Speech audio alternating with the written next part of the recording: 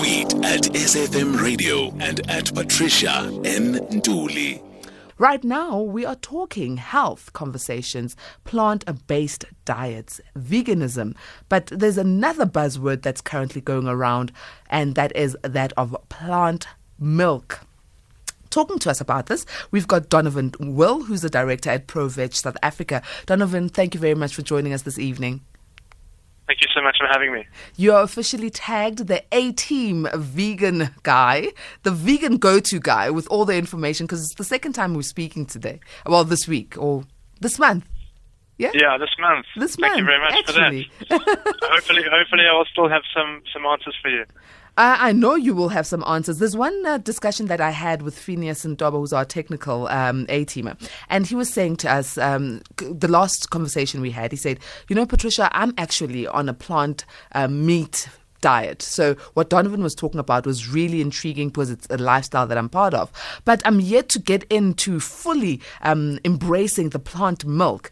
And I said to him, well, today Donovan's going to educate us about plant milk. So, and the thing that intrigues me is the fact that there is a World Plant Milk Day, which is happening on the 22nd of this month, which is 2 days from now. Can you tell us why this day is significant? So, what happened is as more people are starting to see the benefits of plant milk, we realized that the biggest barrier to people trying these things is education. People don't know that they're there, and they don't know what the benefits are. And the idea of having something like World Plant Milk Day is just to have a platform that helps us to educate people and just spread the message about the benefits of these products. And, when we are talking about plant-based milk, what is this sort of milk? And obviously we know there's soy, there's almond, but I'm sure there's other variations. So plant-based milk refers to any milks that are made from plants. And so in South Africa, we've actually got a really big range. And so a lot of people don't realize that. Most of us, when we grow up eating the normal diet, we think milk. And there's milk, and maybe there's full cream or low fat. And then someone tells you, I'm going on a plant-based diet, or we're going vegan, and you think, oh, that's restrictive. That means we have less options. But like you said, there's soy, there's almond. In South Africa, we've also got oat, brown rice milk, cashew milk, coconut milk, hazelnut, hemp, macadamia, quinoa, rice milk, even tiger nut milk. And overseas, there's a whole lot more, but in South Africa, I think we're quite lucky that we've got at least, I think there's 12 on this list. Shoo, that's a lot of variations of milk. I didn't even know so many milk variations are available. So, A-teamers, I want to encourage you to join in on this conversation, because I know a lot of the A-teamers are very health conscious, and I'd like to know if you have started the journey of utilizing plant milk. And if you have, please do call on 0891 104 207, or even if you've got a question that you'd like to ask Donovan regarding veganism and the plant-based milk and plant-based meats, you can WhatsApp as well on 0614 104 107. Now, Donovan, there's one thing I've noticed, especially when it comes to things like soy milk and almond milk and coconut milk, they are quite expensive. Why is this?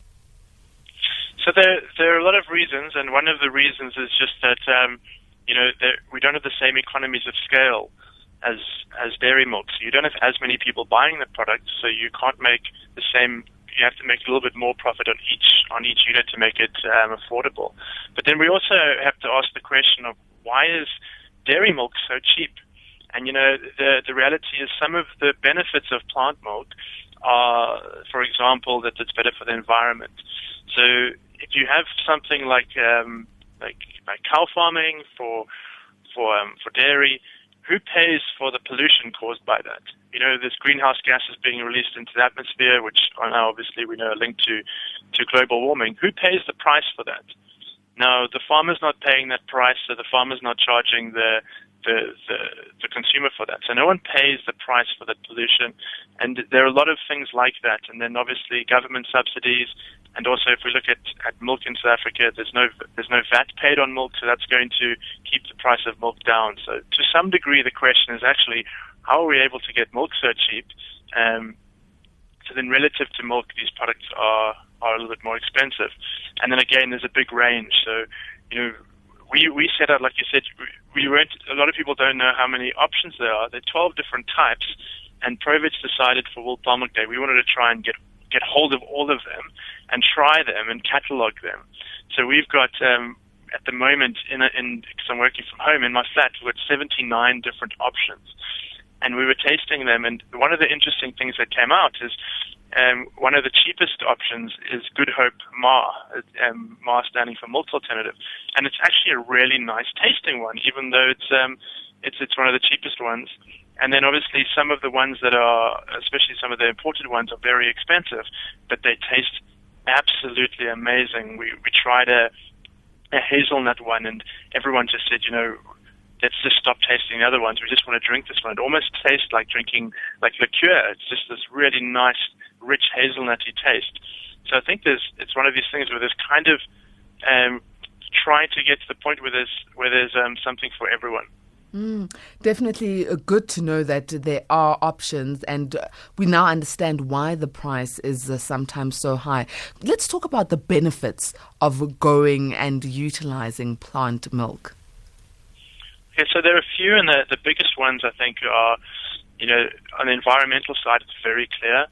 And if we look at things like water usage, it takes about just over 600 liters of water to produce a liter of cow's milk, whereas something like soy milk, it only requires 28 liters.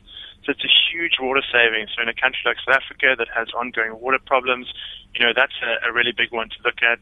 And then I mentioned earlier greenhouse gas emissions, and plant-based milks also use about a tenth of or about a sixth of the greenhouse, release about a sixth of the greenhouse gases, and then they also use less than a tenth of the land that's needed. So that's, for the environmental side, that's a really big benefit. And then obviously what you've mentioned, a lot of your listeners are health conscious, and there's some serious health benefits for trying to switch to a more plant-based diet in general. But on the milk side, we can look at one really big thing is lactose intolerance, that a lot of people don't realize they're lactose intolerant because their symptoms aren't that severe. And studies suggest that up to 75% of adult humans suffer from some form of lactose intolerance. And sometimes that can just be a little bit of abdominal discomfort or a little bit of gas. And people don't realize that they have that until they actually give dairy a break. But then there's also things like saturated fat, cholesterol, antibiotics, hormones, things that we find a lot of in dairy milk, but we don't really find them in plant milk. And then obviously the other advantage for a lot of people is on the ethical side. If we look at the life of a dairy cow, even in the nicest farm in South Africa, where a commercial farm, that cow is made just to grow up, have a baby, that baby gets taken away, the cow gets milked, the cow gets reimpregnated, the next baby gets taken away, the cow gets milked, the cow, it goes through that cycle 4 or 5 times, and then it's not producing enough milk, and then it's slaughtered for meat. And that's not the pretty picture of farming that we like to think about. And that's sort of the best case scenario. So a lot of people would rather drink something that's coming from soybeans or almonds that doesn't require us to sort of take an animal and put it in a milking machine all day for years. Now, Donovan, when you are talking about the farming process, I mean, when you look at the cattle farming for milk and then versus the plant farming for producing these plant-based milks, obviously it seems that it's less without being offensive or upsetting people who enjoy milk like I do, and I'm talking about the dairy milk.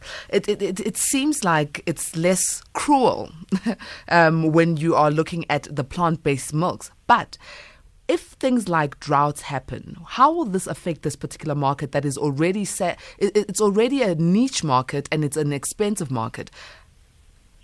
Yeah, so that's the thing is when droughts happen, that affects everyone.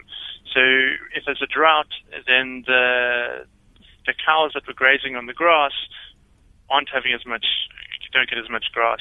So the beef farmer also gets affected to some degree. But one of the nice things is that when we look at things like rice milk and oat milk, these crops aren't necessarily grown in South Africa. So if we're importing rice and we're turning it into milk, then we're not having to use a huge amount of our own water to water those crops. And has the restaurant industry and coffee shop industry taken a liking to this particular plant milk? So that's something that's really interesting. And if you look at South Africa's largest coffee chain, Vida, they started introducing milks a few years ago, and now they have 5 different options. So, there's no excuse not to at least give it a try if you're a coffee lover. And actually, for World Plant Milk Day, from today until Sunday, Vida's scrapping the surcharge on their the plant milk options for their small coffees. Usually, it's a little bit more expensive to have the macadamia option or the oat milk option, but for a few days that'll cost the same. And we're seeing more and more of them, more and more of the coffee shops doing that. This is SFM Late Night Conversations. The time is 20 minutes to 11, and at 11 o'clock, Zoleka Kodash is going to come in with the news. Right now, we're talking to the director of Proveg South Africa, Donovan Will, about World Plant Milk Day, which is on the 22nd of August, but also talking about the plant milk benefits as opposed to dairy milk. Remember that you can join in on the conversation by SMSing us on 41391 or WhatsApping on 0614 104 107. You can also call 0891 104 207. I'm going to come back to your WhatsApps after this. Tweet at SFM Radio and at Patricia N. Nduli.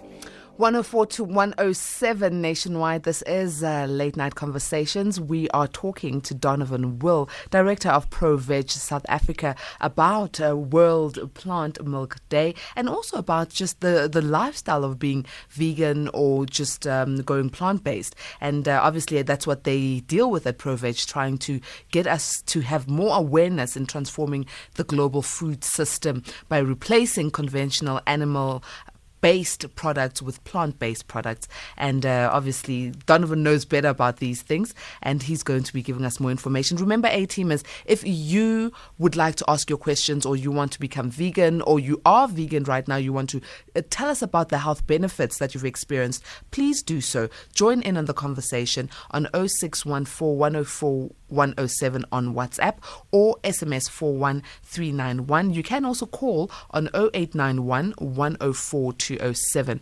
Now, Donovan, I've got some questions here from A-teamers. The first one is from Isaac. Isaac says, "Hi, Patricia and your guest. Is there a kind of a plant-based milk that Donovan can recommend for a person with IBS?"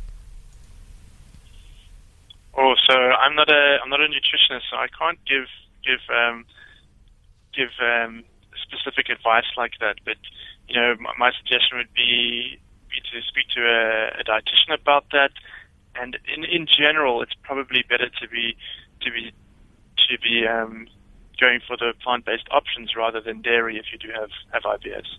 Okay. And Annalisa in Durban says, "I am very interested in trying a vegan diet and maybe even making it a lifestyle, but I worry that it is financially expensive to get all the nutritional supplements or food supplements for products, even for protein sources." Is this the case? Is it very expensive as opposed to just eating the normal diet we are used to? Yeah, so this is one of the questions we get a lot, and it's very important to look at what the basics are. What do we really need to be consuming? And if we eat a variety of whole foods, things like lentils and mushrooms, leafy greens, nuts and seeds, we can get all of the nutrients we need. We definitely don't need to worry about protein.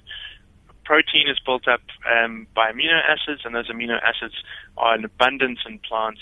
And if you look at some of the biggest animals out there, apes and rhinos and elephants, they're all eating vegetables, and they're not.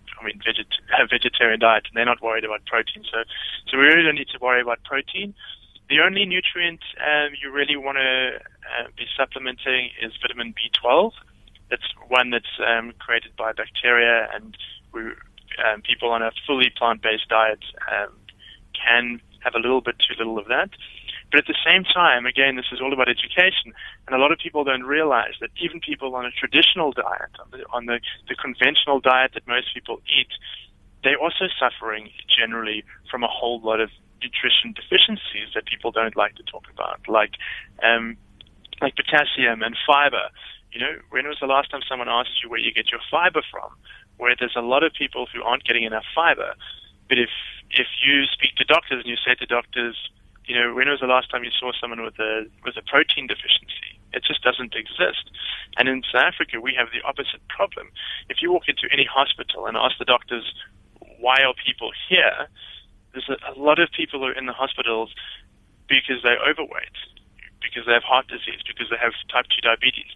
These are lifestyle diseases, and they're caused by what we eat and the fact that we're eating too much of stuff. You know, the problem isn't that we're getting too little protein. The problem is that we're getting too much saturated fat and too much cholesterol. And so from a price point of view, what we need to look at is, okay, how do we get our protein? Okay, we can get it from beans, we can get it from nuts and seeds, we can get it from lentils. These aren't very expensive products. And the cheapest diet that we can eat is something like, whole brown rice with lentils and some spinach and things like that aren't expensive. Some butternuts, some potatoes, some onion. These products aren't expensive at all. And what the confusing part is, when we look at some of the alternative products, some of them are quite expensive. So if you want a burger and you want your burger to taste like a beef burger, but you want it to be a vegetarian one that tastes like a beef burger, that's going to cost you a little bit more, because the technology that's required to do that at the moment does just make it a little bit more expensive. Well, in some cases, a lot more expensive. But those are the luxury products. And when we look at most people's food basket, the luxury products are already expensive. Vegan cheese is very expensive, but if you go into Pick and Pay and find the most luxurious imported cheeses, they're way more expensive than even the expensive vegan cheeses. So everything's relative, but the cheapest diet is also one of the healthiest diets. Whole food, plant-based, get in those vegetables, get in the whole grains, the beans and legumes, and things like that. Let me go to A-Team KGM, who's in Mafikeng right now. KGM, good evening. Good evening, Pat. Good evening to your guest and to my fellow listeners. Let me ponder on a few things. One, this topic is very close to my heart, because to me as a Mosarwa, as a bushman, what I eat makes me wholesome as a person. Now, I eat a lot of crap, a lot of what many people look at and say, yeah, you know what, I can't. I snack on mopane worms, as an example. I eat a lot of raw, because that's what we do as Basara. We don't cook the food the way it is the norm. I normally make an example of saying people don't cook food, they kill food. We as Basara prefer to eat food that is still a bit lively, because we want that enzyme, that high level of enzyme, because that's what actually works in the body. But I would like to challenge your guest in this way. I think the biggest negative effect in a human diet is generalization. What is good for you is not necessarily what is good for me. As Basara, we would look at you and be able to see that you are not supposed to eat this type of food because you are maybe allergic, reactive to it. But here with the modern technology, the modern way of producing food, as it were, there's a lot of generalization, and I think a lot of people actually get ill. A lot of people. Are you still there, KGM? Goodness, we lost the line. It seems there's a network issue there, but we'll try and get KGM back on the line. Benzisto's going to do so. But Donovan, I think you've heard his initial, stance there on saying generalizing on the way we eat is a bit of a danger. What's your take on that? Yeah, I think our first chat about what he said first about, eating things like palmy worms and eating things raw, I think he sounds like a guy who's eating from the land a lot more than the average person who's going to McDonald's or just going to a grocery store and buying highly processed food. So we're definitely on an agreement there that eating stuff that's less processed is going to be healthier. And then when we talk about generalizations, I think that it is important to realize that there are individual differences. So one person might be lactose intolerant and another person isn't. And that would make a very big difference between whether that one person benefits hugely from reducing dairy or not. But when we look at some things, there are some things that we can generalize on because the research shows us that, eating less saturated fat, for example, can help lower your bad cholesterol. That's something that happens with most people. So some people are born with hereditary or like they inherit relatively low cholesterol levels, and maybe they can live perfectly fine with eating as much saturated fat as they want. But when we look at general health, there are some generalizations that we can make, like less processed is usually a little bit better, less salt is better, and less saturated fat is better. And to some degree, people should try it out for themselves. But when we look at the research, there are some things that are quite clear. And I think the other thing we should look at is what we've been told in the past that we should eat. Now we're saying, maybe we should eat more plant-based, or maybe we should do something else. But we forget that the knowledge we currently have came from somewhere as well. So, we're all told we should drink dairy milk for strong bones. But we can make that everyone's happy to make that generalization. But when we look at the studies actually show that in countries where milk consumption is the highest, hip fracture rates are also the highest, and bone density is the lowest. So there's actually not much at all in the research that suggests that drinking a lot of cow's milk actually makes your bones stronger. I've got KGM back on the line. KGM, I hope your line will not disappoint us again. I hope so, Pat. My last 2 points were just clarity on the generalization. The part that I was talking to is the issue of which is a bit controversial. What normally we would say is good for white people. For instance, let's use Asian food as an example, which is something that is very close to my heart. Asian food, African foods, and mostly European food. Big difference when you look at the comparison there and the reasons why people eat them the way they eat them. You can even throw in the American way of cooking and eating. I think the generalization was there. When we talk and we say, as you said earlier, fat would be good for cholesterol. It could be the opposite for me because I'm a black person and my immune system is not the same as yours. I think we don't have to shy away from those so-called controversial realities, those unpalatable things. Talk to that. Let me hear what your take is on it. And the parting shot, commercialization.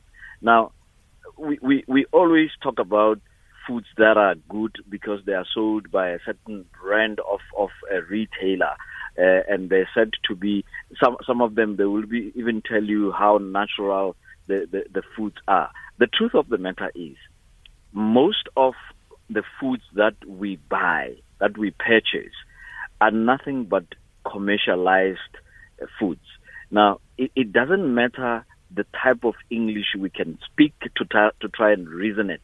When I pick a wild, what is called a wild fruits, which to me is just an indigenous fruit, and you compare the same fruit with something that I'll get from, I don't want to advertise retailers, but some popular retailers that are said to be the ones that have natural foods or green foods, if you like, it's not the same. And we need to talk to that. We need to be careful about it.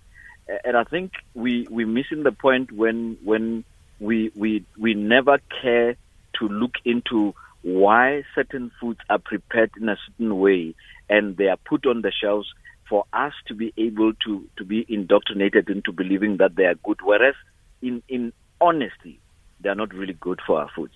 Pat, and thank you very much, and your guest. Thank you. KGM, before you go, Yes. When I go on this tour with you, right, since that Yes. we are allowed to travel now, I'm just Yes. waiting for the itinerary.